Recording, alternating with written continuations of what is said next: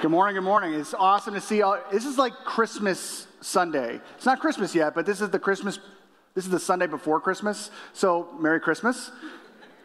Oh, well, thank you very much. All right, now here's the thing. I got a couple of things that I'm tacking on to the announcements right before we get into our sermon, which if you've got your Bibles, you can go ahead and turn right now to John chapter 1. The first thing is this. Here's a couple of things that I'm just really excited about with regard to our church. One of them is I love the fact that this is a church that doesn't believe that you're a part of this church when you get old, but that you're a part of this church when you are every person in our church is a part of our church. And to just case in point, the entire tech team in the back is all junior hires and high schoolers running today.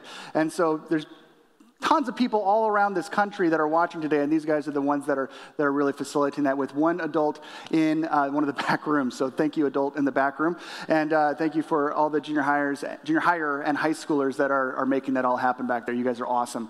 Secondly, and this actually isn't regarding the tech booth, but a friend of mine named Josh Amstutz. Josh used to go to this church, and now he's a lead pastor up in Lake Geneva. He wrote a children's book that I illustrated, and we put that together. It's taking the parables of Jesus and just basically having almost a Dr. Seussian twist on them. And so if you are a child, you have a child, you know someone with a child, or you think like a child, feel free to pick up one of these on your way out. If you still are procrastinating buying presents, this may be a lifesaver for you. So definitely check that out. Also, one of the things that, as we're coming to the end of this service, many of you picked up an ornament that had our logo on it, Fix Your Eyes. And in fact, we ran out of those ornaments. It was so cool. We had to make some more. But what we wanted to do at the end of this series was we didn't want this just to be an Advent thing, a Christmas thing, and then boom, we get into January and we don't fix our eyes on Jesus anymore. We want this to be something that we are consistently reminded. So I hope it is on your Christmas tree. Maybe some of you today are here because you were given one of these as an invite to drop in. If so, welcome. It's good to have you here. My name is Errol McFadden. I'm the lead pastor. But our Katie Sievers, who's our communications director, she wanted to make sure that all of you got one of these. And this looks like a white circle. But trust me, it's more. It's this. It's a decal underneath the white circle. But we have these free for you at the guest hub while we still have them. Please go snag one, put it on your coffee cup, your water bottle, your car, someplace where it'll remind you to keep your eyes fixed on Jesus, and that is where our focus is. Last thing before we jump into the sermon is just to commend you as a church. This is one of the most generous churches. When we put out a need, like we have a need for food pantry to box or come up with boxes to help folks that are just financially challenged in our community, some of whom go to our church, some of whom are in our community, you step up to the plate, and whatever our need was, you will go above and beyond that. If you guys remember, we wanted to have Christmas for the Kids, where we tried to help some families in our community that are just struggling financially be able to provide gifts for their kids. And so we said we're going to have a gift card drive, and we have a need for 90 gift cards. And this church brought in 200. And so the cool thing with that is that now each one of these kids is going to get be able to have, their parents going to be able to give them a cool toy, plus the ability to have some type of a clothing item as well, which is maybe not as cool as the toy, but it's something that's a cool need. And so I just want to thank you as a church for capturing the heart of the God that we serve, the generosity. And if you're new to this church, I just want you're lucky. You get to be in the same room with some of the most generous people in Grundy County. And that's pretty awesome. And that's why we give. And whenever Katie didn't talk about the offering today, but that's something that as a church, we give, not because we're trying to pay God back, but because we're trying to step into the mission that he's crafted us for, and that he's crafted us to be generous people. So whether you give online or you give in one of the boxes, that's an awesome thing. So help us end this year strong and step into that. And I'm going to pray that God blesses whatever we give today. All right? Let's go ahead and just pray for that. Lord Jesus, again, we thank you that there's not enough that we could possibly give to pay you back or come close. But we simply are allowing you to shape our lives and shape our heart by investing in kingdom things, God, that makes an impact in this community and across oceans, supports missionaries that many of us will never meet until eternity, and impacting folks with the gospel that we certainly will never get a chance to embrace until we see you face to face. But God, I thank you so much for allowing us to be a people that are simply on the receiving end of an amazing example of generosity. And thank you for giving us the opportunity to respond back. We love you, Jesus. In your name we pray. Amen. Okay. You've had plenty of time to open up your Bible. So if you could stand up as we read God's word. This is John. And John was one of the youngest disciples, if not the youngest disciple that Jesus called. He was probably 13, so he was a little junior higher. He could have worked our tech booth, but Jesus called him to be a disciple and follow him.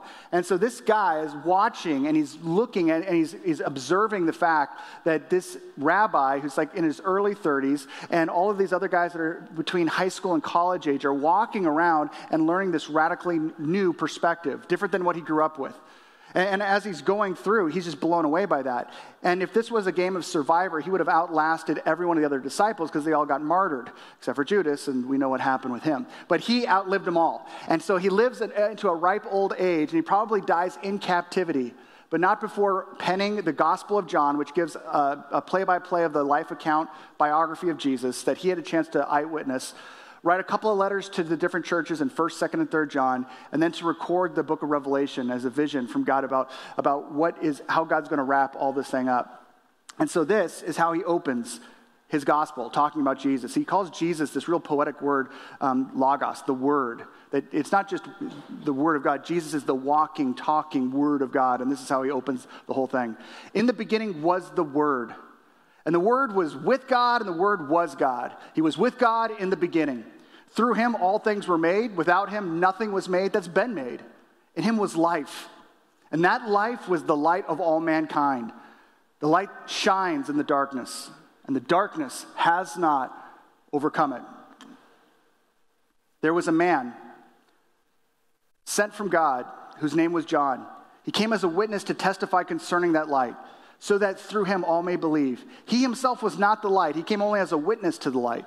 The true light gives light to everyone coming into the world. He was in the world, and though the world was made through him, the world did not recognize him. He came to that which was his own, but his own did not receive him. Yet to all who did receive him, to those who believed in his name, he gave the right to become children of God. Children born not of natural descent, nor of human decision or a husband's will, but born of God. The Word became flesh and made his dwelling among us. We have seen his glory, the glory of the one and only Son, who came from the Father, full of grace and truth. John testified concerning him. He cried out, saying, "This is the one I spoke about when I said, 'He who comes after me has surpassed me, because he was before me.' Out of his fullness we have all received grace in place of grace already given. For the law was given through Moses. Grace and truth came through Jesus Christ. No one has ever seen God. No one has ever seen God. But the one and only Son, who is himself God and is in closest relationship with the Father, has made him known." This is the word of the Lord. Thanks be to God. Please be seated. Thank you. So as we've been going through this series in Advent, we've been focusing in on the fact that Advent typically covers these 4 topics: hope, peace, joy, and love, which is great. And that's awesome. But honestly, the truth is that Advent is all about that hope, peace, joy, and love. But Advent lands during Christmas time, and Christmas time can be crazy town. In fact, most people in our church, I think if we took a poll, most would say they love Christmas. There's a few of you that are like, "I hate Christmas. I love Halloween." We're not judging you. That's fine. But here's the thing. Most people, even if they love Christmas, are taxed by Christmas. They're like put off by Christmas because it's a pain and it's stressful. And you might be doing all the work in your family and no one's thanking you. And it's just like, bah, bah, bah, bah, bah. It's like just one of those times where you're just like, honestly, I love the idea of Christmas, but give me January because I'm done. Give me June. Don't give me January. That's why in this series, what we wanted to do is really cover the fact that we have hope despite discouragement, peace despite demands, joy despite distractions. And this week, we're going to be covering the fact that we have love despite dysfunction. We are in a dysfunctional, broken, dark world, and yet in the midst of it, we have a truth, not a truth, we have the truth that gives us the capacity to be resilient and actually express, embrace, and receive love in spite of the craziness that's going on in our life. So today's sermon, in a nutshell, is simply this. Love is real. Real love is better. Better love makes the bad world better. Okay? Love is real. Real love is better. Better love makes the world around us, the bad world around us, significantly better. Let's first off start off with love is real. That's something that most of us believe. Most people believe that love is real, even if we can't prove it. But it's so funny because, like, in the scientific community, that's something that we've actually wrestled with. Like, is love real? Or is it just like a figment of our imagination? This guy's named Francis Crick. His name is Francis Crick. I think that I put on the next slide John Crick. It's not. It's Francis Crick. Francis Crick, we owe a ton to this guy. This guy is the guy who actually was able to map out and model DNA. He's one of the pioneers. He and his scientific partner pulled that off. That's not a scientific partner. But his scientific partner were able to map out DNA in a huge way. He's a British molecular biologist. He's just crazy smart. And he wrote in a book that he published in the last century called Astonishing Hypothesis, the idea that the truth is that all we are is biology. There's no soul there. There's no love there. We're just kind of like if you tipped a domino, naturally dominoes fall, but we're just like a more complicated version of that. There's no real love. Love is it's not a real thing. It's just in our head. He said this: the astonishing hypothesis is that your joys, your sorrows, your memories, and your ambitions, your sense of identity and free will are all, in fact, no more than the behavior of a vast assembly of nerve cells and their associated molecules. As Lewis Carroll's Alice might have phrased it, you're nothing but a pack of neurons. There is no love. I mean, and the thing is that those in the scientific community found that offensive because they're like, you can't possibly make a bold statement like that. He says, no, that's actually a bold, accurate, sound statement scientifically. There is no such thing as love. And the truth is that even if Francis believed that, he didn't live that. Nobody lives that. Nobody lives like there's no such thing as love. Because there's something inside of us that believes it's true. Even Francis, this is what he said. He said, read this carefully. He was writing to his 12-year-old son who was at a boarding school. He said, read this carefully so that you will understand it. When you come home, we will show you the model. He had this early drawn out double helix of a DNA that he was super stoked about his 12-year-old seeing. I'm sure his 12-year-old was crazy interested in what his dad was talking about. But anyway, he writes this and he ends it, lots of love, Daddy. Now, if you believe that there's no such thing as love, why would you want to give lots of nothing to your son? Unless you understand there's a contradiction there. That couldn't possibly be the case. That intuitively, we understand that love is real. Pastor Tim Keller, when responding to Francis Crick's stuff, just like some of those passages, he put it this way, and poignantly pointed out that Christmas speaks into a different reality. Christmas tells you that what your heart intuitively knows, but you cannot prove, love is real, and it matters. Love matters. Not only is it real, it matters. Christmas can make you whole. Love is not just a part of human chemical reactions. It predates us. It was crafted by a loving God. Most everyone, I don't care if you're an atheist or a Christian or a Buddhist or whatever, would believe that love is real. But we can't quite prove that. And again, we can't quite pinpoint why. But one person might say, look, okay, I don't agree with Francis Crick on this. I definitely believe that love is a thing, but that doesn't mean that Christianity is true. Just because love is real and you say that God loves you and stuff like that, that doesn't make Christianity real just because love happens to be real. In fact, there's lots of world religions out there. There's 31 flavors of world religions that we could pick. And any one of them, and honestly, as Errol McFadden, I've had friends that have been just about every world religion out there. I've talked to them, I've engaged with them, whether they're Buddhist, Hindu, Muslim, some people that were Wiccan, some people that would even self-identify as Satanists, and all of them would agree love is real. And in fact, all those people were loving people. They desired love, they felt like it was something that was of value to them, and they leaned into it. You don't have to be a Christian to know that love is real. And so why can't you just lean into some type of world religion that just believe that this is true because that world religion will support that? Well, the problem is that you can believe that no matter what you believe, but where do you source that love? Where do you source the truth that love is real? Because no world religion ever said that until Christianity. No world religion ever identified a creator being as being loving. In fact, there were gods and goddesses or whatever, and they were all powerful, maybe they're all wrathful, maybe they were super distant, or they created the world and they walked away. That may be, but there was no accounting of some God who actually loved us. That was a weird thought. And so this idea, this Hebrew religion, this faith, and pointedly pointed out as within Jesus that love is real, that was unheard of. And yet, within the Christian theology, we have this idea that love doesn't come from our culture. Love doesn't come from the fact that I'm just lonely and I just want to have a date. Love comes from the fact that before humanity was ever created, there was a loving God, 3 in 1. God the Father, God the Son, God the Holy Spirit. One being, 3 persons, and they were perfect. God doesn't need anything. It doesn't need anyone. So God the Father, God the Son, God the Holy Spirit, expressing from eternity past perfect love, and then decides to create humanity. Now, if you already have perfect love and you have no needs, why do you create humanity? If you have perfect love and no need for love, do you create humanity to get love? No, you already have perfect love. You don't need anything. You create humanity not to get love, but to give it.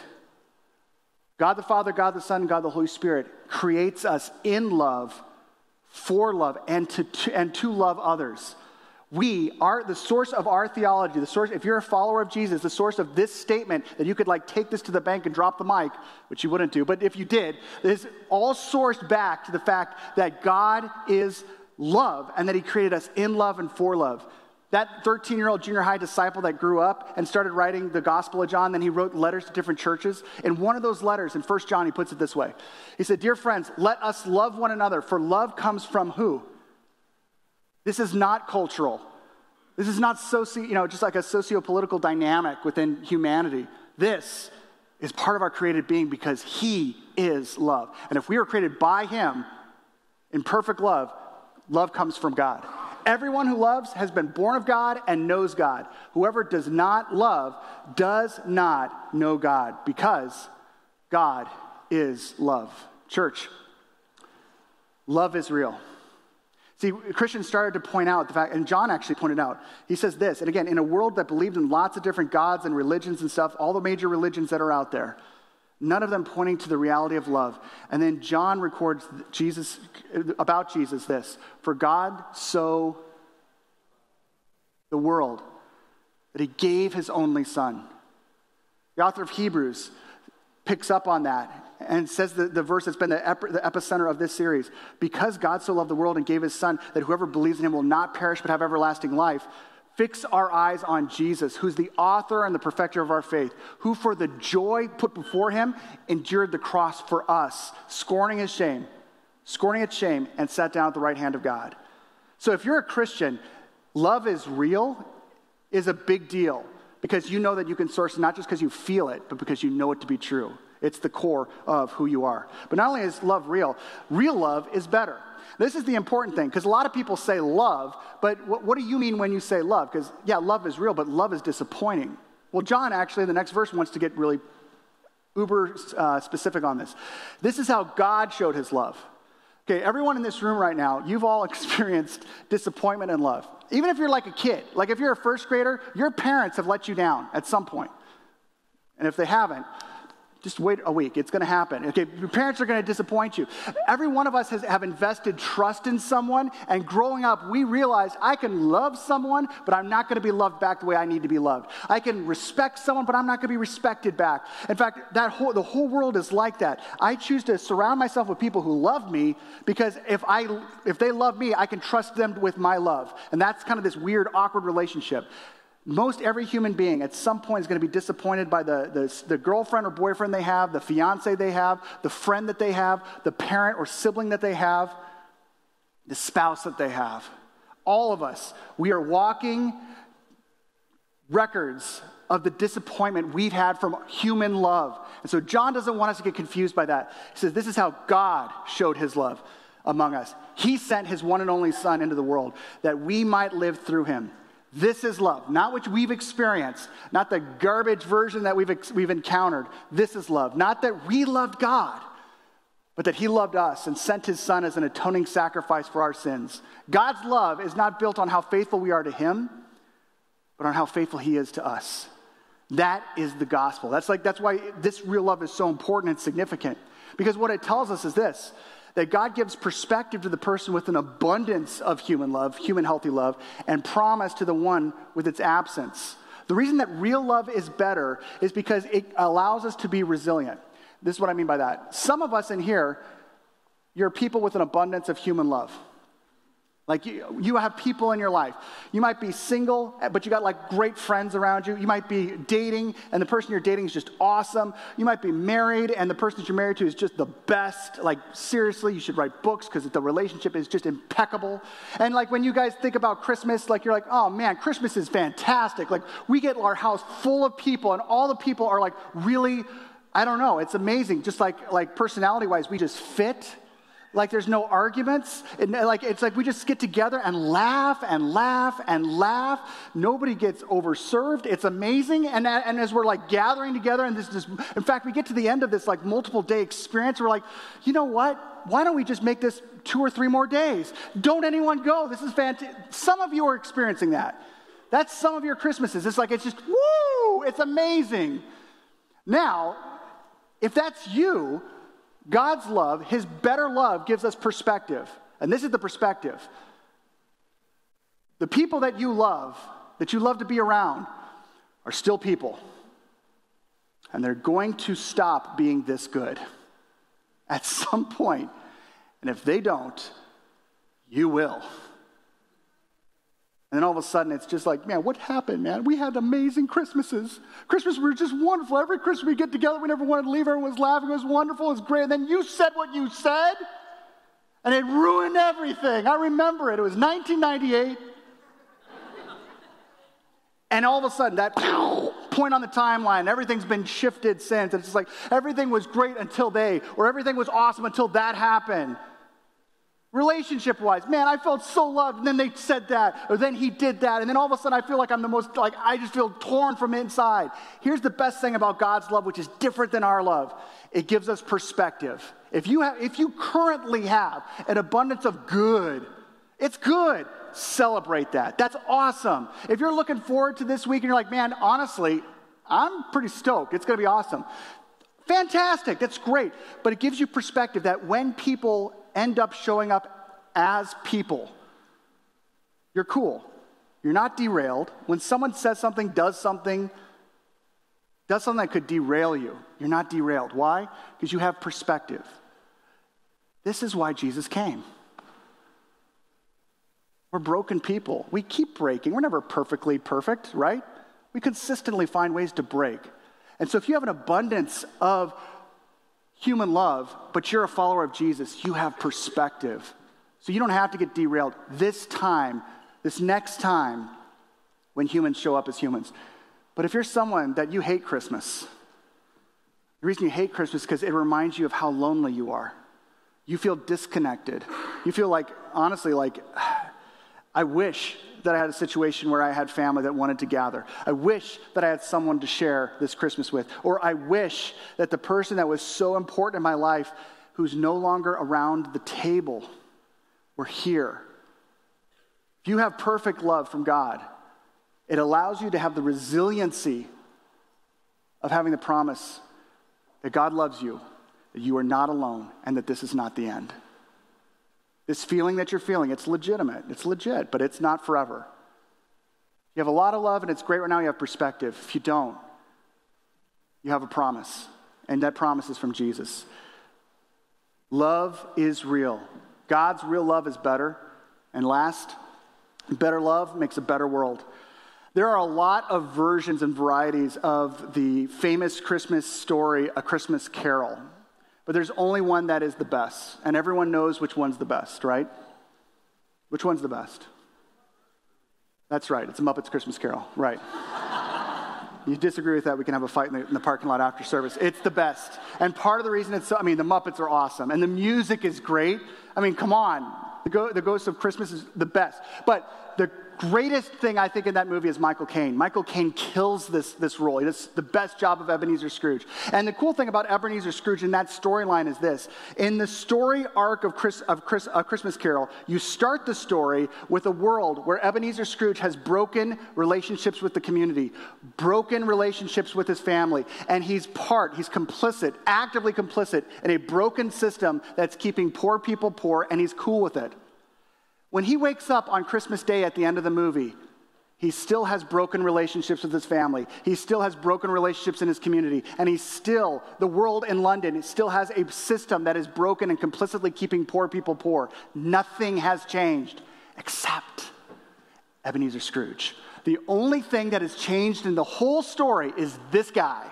And because he changed when he wakes up Christmas morning, recognizing the difference that love makes, all of a sudden, that actively changes the last eighth of the movie. And that last eighth of the movie is where he goes into the broken family relationships and restores them. He goes into the broken community relationships and he restores them. And he actively reverses the cycle of the system of keeping poor people poor in London that he was so actively complicit with. Does he change London? No. Does he fix everything around him? He doesn't. But there's transformation in him.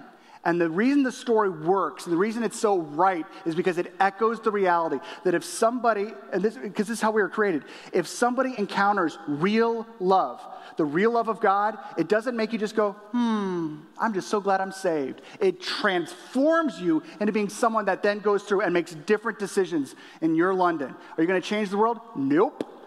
Are you going to change your world? Yeah, you could. Yeah, you could. And John says that. Dear friends, since God so loved us, we also ought to love one another. No one has ever seen God. Okay, this is awesome, because this is a flashback. In his gospel, he says, no one has ever seen God. But when Jesus walked around the streets, they did.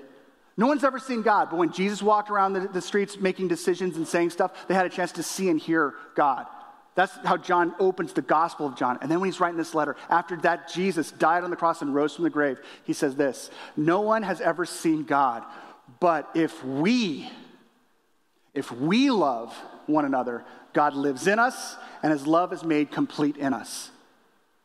When you walk around the streets, no one's seen God, no one has ever seen God, but when you walk around the streets, people see in you your Savior. When you walk around the streets, no one has ever seen God, but when they hear you talking, they have an opportunity to hear what God sounds like. When they see the decisions that you make that seem counterintuitive with the typical decisions that you make, they get a chance to see the difference that God makes. No one has ever seen God, but if we love one another, God lives in us, and his love is made complete in us. And so here's the thing, just as a bit of pastoral application. As we're entering into Christmas, just a couple of points. If you are a Christian, if you've been saved, you understand the most amazing, profound love ever. It's real love, and real love is better, and it really makes the world around you better. If you believe in this Jesus, here's just a couple application points for this next week, okay? Since you have been so greatly loved, remind your heart and forgive, remind your mouth and verbalize it, and remind your face and express it. Let me tell you what I mean. First off, remind your heart and forgive. It's a travesty for a Christian who has been saved by offending the holy God of the universe, who created everything, who has been there on the receiving end of absolute forgiveness, not partial forgiveness, complete forgiveness, to turn around to other human beings that have wronged them in their life and say, I will not forgive you. That's a travesty. We all do it. But it's a travesty. That really bent Jesus out of shape, that notion. He said that doesn't belong. It doesn't belong. The more that you dwell on how much you've been forgiven, it causes you to do something. It says, this person in my life doesn't deserve forgiveness. They deserve my bitterness. But I'm going to choose not to give them what they deserve because he didn't give me what I deserved. In his offense, he deserved to be bitter against me and kick me to the curb. But he didn't. And if he did that for me, who am I to do that to this person over here? Now, forgiveness, as we've said every time we've talked about forgiveness, does not mean reconciliation. If this person is toxic, it doesn't mean I'm coming back into a relationship and being a BFF with this person. It doesn't. That's reconciliation. Reconciliation, when it can happen, is awesome, but that's not what every Christian is called to. Every Christian is called to forgiveness. Who is it that you need to forgive? Like, what if this Christmas there was someone that you could actually give the gift of forgiveness to, that's in your house, that's part of your upbringing, that you work for, or you used to work for, someone you're in a relationship with, or you used to be in a relationship with, someone who's living, or even someone who's no longer with us? Who is it that you can say, I am no longer going to hold the bitterness against this person? And even if I have to remind myself of that every single day until it's out of my system, I will continue to do that because that's what he did for me. Since you have been so greatly loved, remind your heart, and forgive. And then remind your mouth and verbalize it. I don't know what it is about humans, but we really stink at this. We stink at telling each other that we love each other. And I'm going to call out the guys. I don't think it's all the time the guys, but a lot of the times, more often than not, it's dudes that have a hard time saying, I love you to people. I don't know if it's because we think it makes us weak or I don't know what, but it's like this weird, like you know it, you believe it, but you're like, I can't say it. It doesn't feel right. But it is right. Aww.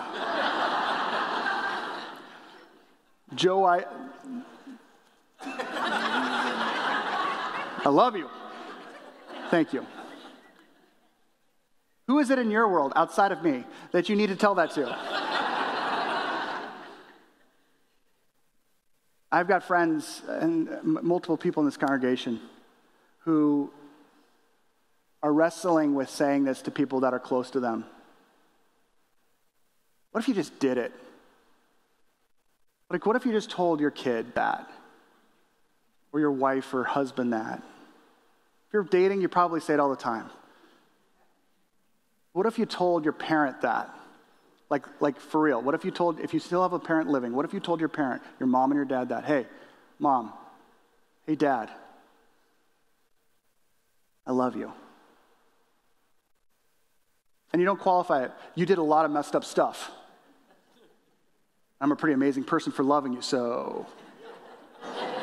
No, you just communicate. Remind your mouth, since you've been so loved, remind your mouth and verbalize it. Do that today. Do that this Christmas. Remind your mouth and verbalize it. Now, lastly, remind your face. You're not going to find a Bible verse on this, okay? This is just a pastoral encouragement to you. Remind your face. Christians are some of the worst people to advertise for the joy that they have in their heart when they walk around like this. So happy that Jesus saved me. Like, seriously, it's transformed everything. We don't do that consistently. Like, if that was all of us all the time, that'd be one thing. But we get excited about stuff that's amazing. Whether it's sports or something that's good that's happening in your life, you get excited and you can't contain it. My sophomore year of college was when I started dating Julie. I couldn't believe that she was dating me. Like, this was like, I was just like, don't screw this up, Errol. Don't screw this up. Just keep her tricked until you get married, and then she's locked in, and just don't screw this up. And part of what I didn't want to mess up is I didn't want to mess up the fact that every relationship before that, I had gone too far, too fast. And I'm like, and then like all of a sudden the physical part of the relationship became the focus. I'm like, don't mess this up. And so I'm like, okay, when I'm dating Julie, I'm like, I'm going to do everything right. I'm going to slow my roll on everything. In fact, we're starting to date in September. I'm not going to kiss her until December 15th. It's my birthday. It'll be like a birthday kiss. It's my birthday kiss. It's going to be great. But until then, it's going to be just like nothing but hand holding, and that's going to be it. Like a month after us dating, it's like October something, and we're like, I'm getting ready for this date. And my buddy Josh Amstutz, the guy that I worked on the book with, Josh is like, he's like, you getting ready for a date? I'm like, yeah. And he's like, you're going to kiss Julie by the end of tonight. I'm like, shut up. God and I, we've got this deal. I'm not going to kiss Julie. I'm not going to kiss her till December 15th. It's going to be my birthday kiss. It's going to be that. And I'm not going to kiss her till I look her in the eyes. I know this is the woman that I'm going to spend the rest of my life with. And Josh is like, yep, that's going to happen tonight. I'm like, shut up. It's not going to happen. He's like, it's going to happen tonight. And when it does, lean in. And take her by the back of the head. And kiss her. I'm like, okay, number one, gross. Number two, again, this is the deal between me and God. I'm a man of convictions. Peace. And I took off. And I walk out, and Julie and I go on this date. And I don't have a car. We're walking around Chicago. We were going to school in Chicago, and it was like the best, most perfect night. Like if you had a night where it was going to be the first kiss, this was the night. And we're walking around, and like the sky is perfect, and it's just beautiful. Lights are out and everything. It's just great night. It's fantastic. And there's all these moments where I'm like, this is it. I'm gonna kiss her right now. I'm like, no, you're not. No, you're not. December 15th. And I kept on walking. I'm like, I'm gonna power through this. And but we're having such an amazing time. We get to the end of this huge walk, and we're about 3/4 of a mile back to school, and we're starting to walk back, and we're talking and laughing and talking and laughing. And I look at her in the eyes, and I'm like, I'm gonna spend the rest of my life with her. She's the one. And I leaned in.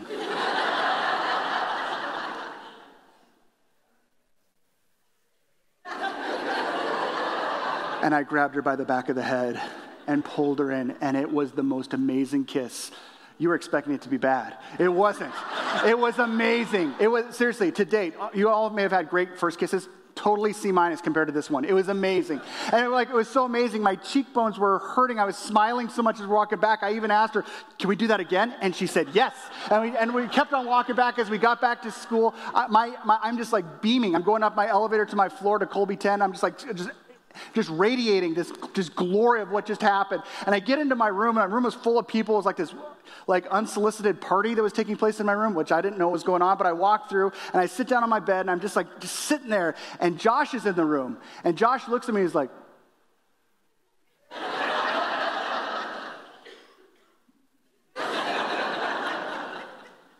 you did it, didn't you? You kissed her. And I'm like, no. And he's like, yes, you did. I could tell. And did you? I said, yes, I did. Fine. Here's the thing. Here's my point. I couldn't contain that. If you paid me $1 million, I couldn't suppress what was happening on my face. And that was from a human kiss. I couldn't believe that she actually would kiss me, but she did. I couldn't believe she would actually date me, but she did. This is 25 years later, and I'm still when I think about it, I'm smiling. How is it that as Christians, when we've had a love that is beyond any human love, do we walk around advertising this? Folks, we need, as someone told me after the first service, we need to have a resting Christian face. And that doesn't look like you just got back from a funeral. Your resting Christian face should be expressing this amazing reality. And the only way that that's going to arrive on your face is if you think about it, if you meditate on it. Are you meditating on the love that you have from Jesus? This is the love that you and I have. And the reason that we have to come back to passages like fix your eyes on Jesus is because we as a people forget. And as a church, one of the things that we do to remind ourselves is something that Jesus prescribed us doing, and it's the Lord's table. It's communion. We come back to communion not because it's something that we do. Christians come back to communion to remind ourselves of the love that he has for us. He actually loves me. He actually saved me after everything that I've done and thought. How could I not be overjoyed? So what we're going to do right now is just in the next few moments, if you're a believer, this table is for you. I want you to exit your rows in just a moment here and go to the table in the front and the back. Go on both sides of the table. Take the bread and the cup back with you and spend some time meditating. We're going to have a song that's going to play. And during that song, just advocating for the reality we have in Jesus, to fix our eyes on him, we're going to take the bread and the cup together. If you're not a Christian, this table is not for you yet. But it could be today. It could be if you too, like the rest of the people in this room who would call themselves followers of Jesus, surrendered your sin and your shame and your guilt to the God who loves you, the God who wants to make a connection with you. And from this moment on, you follow Jesus in his power and in his grace. Amen? Amen. All right. Exit your rows on your left-hand side. Go on both sides of the table. Return on your right. We'll take the bread and the cup in just a moment together.